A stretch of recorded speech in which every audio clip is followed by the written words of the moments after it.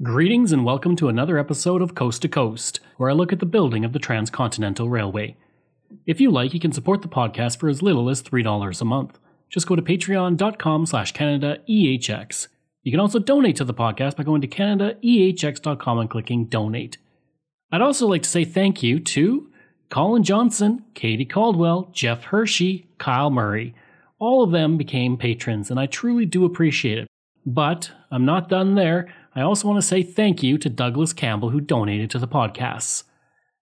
I do 4 podcasts full-time, from John to Justin every Friday, Coast to Coast every Thursday, Canadian History X every Wednesday and Saturday, and Canada's Great War every single Sunday. It's a lot of work, and so every dollar you give helps keep it all going, and I truly appreciate it. If you like, you can email me at craig@canadaehx.com. You can find me on Twitter. My handle is Craig Baird, CraigBaird, and I'm on Instagram at Bairdo37. While the construction of the railroad through British Columbia and the Canadian Shield was extremely difficult, the portion in between those two segments was a completely different story. The prairie portion of the railroad was a cakewalk compared to those portions where entire segments of muskeg would swallow track or the immense gorges of mountain passes had to be navigated in BC. Today on the podcast, I'm looking at building through the Canadian prairies. The building through the Canadian prairies was easy, but the role of the prairies, at least for Sir John A. Macdonald, was important. It was the hope of the federal government that settlement would soon spread through the prairies, which at the time was a vast area occupied by few settlers and the indigenous. As we saw in my episode on the numbered treaties, the government would push the indigenous to reserves in order to settle the land along the railroad. Building through the Canadian Shield was no easy task, and it would take several years to blast through the hard rock of the Shield and navigate the near bottomless bogs that swallowed whole sections of track. That section had been built by the Department of Railways and Canals, and the next section would be turned over to the new Canadian Pacific Railway. Work would then begin on moving along the prairies, and it would progress incredibly quickly. The construction of the railroad would cause several of the most important communities in the prairies to spring up. Without it, Regina, the capital of Saskatchewan, would not exist. With no granite or hard rock to blast through along the prairies, work continued at a fast pace and track-laying records were broken on a regular basis. Throughout the summer months, with the long hours of daylight and experienced crews, it was possible to lay upwards of 8 to 10 kilometers of track in a single day for a single crew. On July 14, 1882, it was reported that the main line had been completed as far as 200 kilometers west of Brandon, which would put it only about 135 kilometers west of the present site of Regina. Prior to the railroad, the spot where Regina would be was simply called Pile of Bones, which came from the Cree phrase of Askana ka asateki, which translates as bones which are piled. And this was due to the large amount of bison bones that were placed at Wascana Creek, a runoff channel. It was up to Lieutenant Governor Edgar Dewdney to choose the territorial capital of the Northwest Territories, and most people expected him to choose Battleford, which was more developed. Instead, he chose the location of Pile of Bones, which was little more than a bunch of tents. Not coincidentally, this location was chosen because Dewdney also owned land around where the new capital would be. The CPR decided not to accommodate this, and instead they placed their CPR station away from his land, near where the RCMP depot is today in Regina.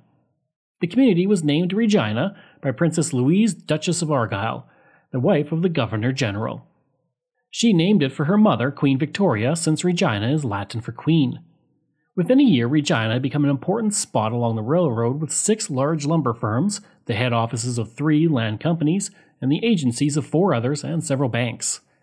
The Regina Leader would state on April 26, 1883, quote, "The article commences by stating that the town which was put on the market in October 1882 is now one of the finest places in the Northwest Territories." End quote. If not for the changing of the route of the CPR, which I talked about in a previous episode, which would have sent the railroad to Fort Edmonton and through the Yellowhead Pass, then Saskatoon or Battleford would be the current capital of the province. Now, while the terrain was easy, it was the distance that was the challenge. The amount of materials used to build through the prairies, a stretch that ran about 1,300 kilometers, required an immense amount of materials for the railroad. The distance was 45% longer than the distance that would be put down in British Columbia, and twice the distance between Fort William and Winnipeg. For each 1.5 kilometer of track put down on the prairies, 2,800 railway ties were needed.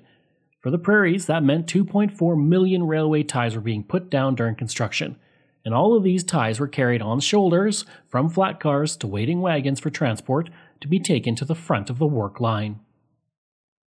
Typically, the workers who built through the prairies were immigrants from Europe, many of whom would later settle along the track that was built. As many as 200 men would work in a single crew putting the track down through the prairies. As the railroad continued, it would give rise to new communities.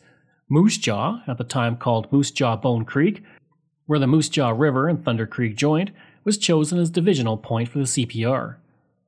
Grading work would reach that point in August of 1882, and a report in the Montreal Gazette would state, quote, "Grading is being pushed rapidly between Moose Jaw Creek and Swift Current, and the contractors feel satisfied they can now distance the track laying, notwithstanding that they are doing big work. The latter laid 19 5/10 mile of track during 6 working days last week, and were about 13 miles west of Regina on Saturday evening." End quote.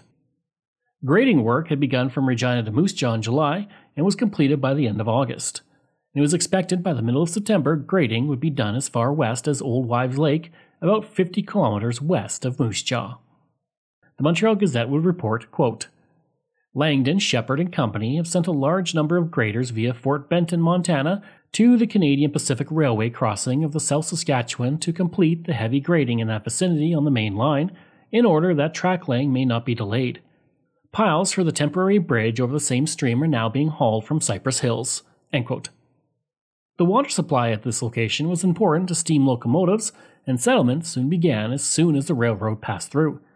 Moose Jaw sat in a good spot as it had a good line not only to the Kicking Horse Pass, but the Yellowhead Pass well to the north in the mountains as well. Next along the line was Swift Current, and grading and track preparation began in 1882, and the railroad slowly came through. Within 1 year, settlers arrived and the community started to grow. Grading would be completed to the current Alberta-Saskatchewan border by the beginning of December in 1882, and it was expected that the track would be laid down to Maple Creek, just to the east of the border, by the fall of 1883.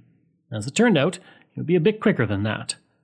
Well before the track was even graded to Medicine Hat, though, by October 1882, there were throngs of squatters waiting at the new town location ready to buy up the land. The Ottawa Daily Citizen would report on October 2nd, 1882, quote, "There is a great nest of bogus squatters, the paid agents of land sharks, to the Medicine Hat crossing on the South Saskatchewan, where a town is expected to be located. All the land for miles is held by these dummy settlers." End quote.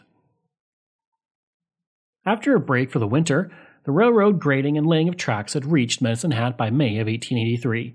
The distance from Winnipeg to Medicine Hat covered 1,042 kilometers. The railroad would have to build across the river, and the CPR would build a single-track truss bridge, which would stay in use until the 1900s when it was replaced, but the original stone pylons still form part of the base of the current bridge. Within weeks, one man would take the train from Regina to Medicine Hat and back. He would state, quote, "When we got out to the platform of the car and looked at our watch, we found it was 6 a.m. We jumped onto the track and looked about. A plain, 1.5 miles in diameter, covered with sage bush and tansies, surrounded on all sides with hills, a town of tents about 1/4 mile from where we stand, with lots of mosquitoes and a few rattlesnakes. Such was Medicine Hat as it was shown in the early sun." End quote. Work would begin to lay the track down towards Calgary at this point. It would progress well, but things would be delayed due to some heavy rain and hailstorm. At the same time, work was being done to grade the first 30 kilometers of what was deemed the Rocky Mountain Division west of Calgary. On July 10, 1883, General Superintendent Egan reported that he had taken a trip to the end of track, which was at the Crow's Nest Crossing to the west of Calgary. The Montreal Gazette would report, quote, "He reports grading about completed to Calgary, and that some big work is being done in track laying. Shortly after leaving Calgary, rock cutting in the foothills will commence, and it is believed that a half-mile tunnel will have been bored reaching the summit. The track layers are expected to reach Calgary on the 10th of August, if not earlier.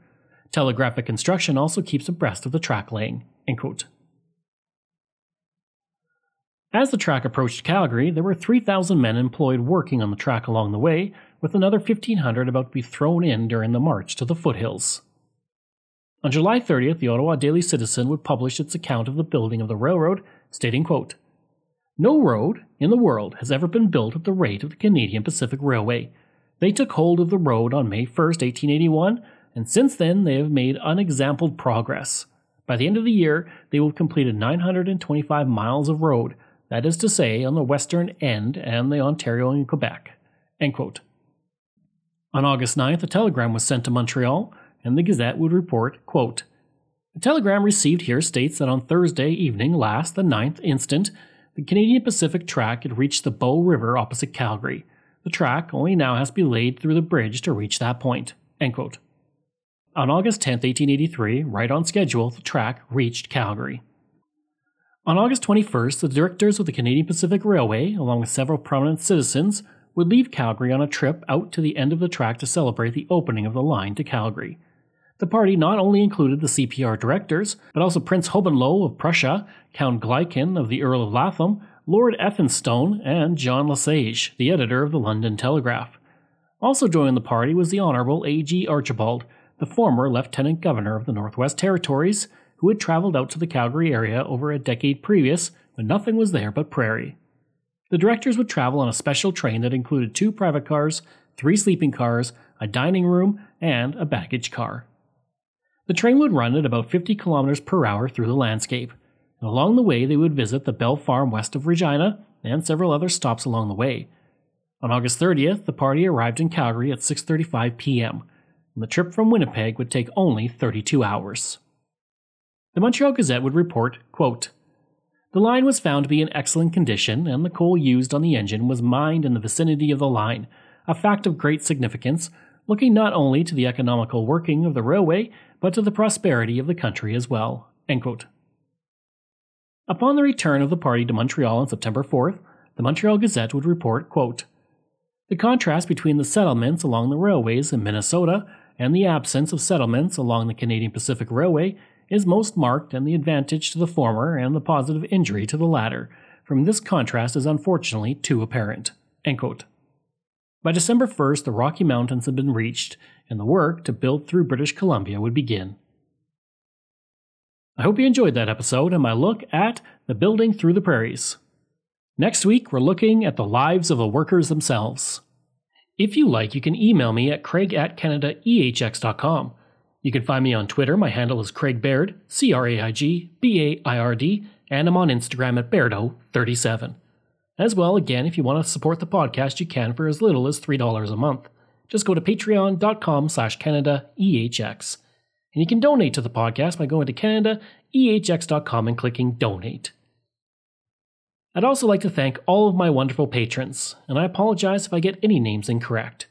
Katie Caldwell, Jeff Hershey, Kyle Murray, Steve Paikin, Matthew Gartho, Lionel Romaine, Dr. Bob Turner, Brianna Fultz, Randy Hayden, Doug Campbell, Reg W., Deborah Carlson, Francis Helbling, Nick Zinri, Shannon Marshall, Clinton Martinez, Dimitri Shove, Aaron O'Hara Myers, Robert Dunseith, Todd Casey, Catherine Roy, Luke Guess, J.P. Bear, Jason Hall, Phil Maynard, and Iris Gray. Information from The Great Railway, 1871 to 1881, Canadian Encyclopedia, Regina, The Early Years, Wikipedia, Canada's History, CP, Connecting Canada, and the Montreal Gazette. Thanks. We'll see you again next time.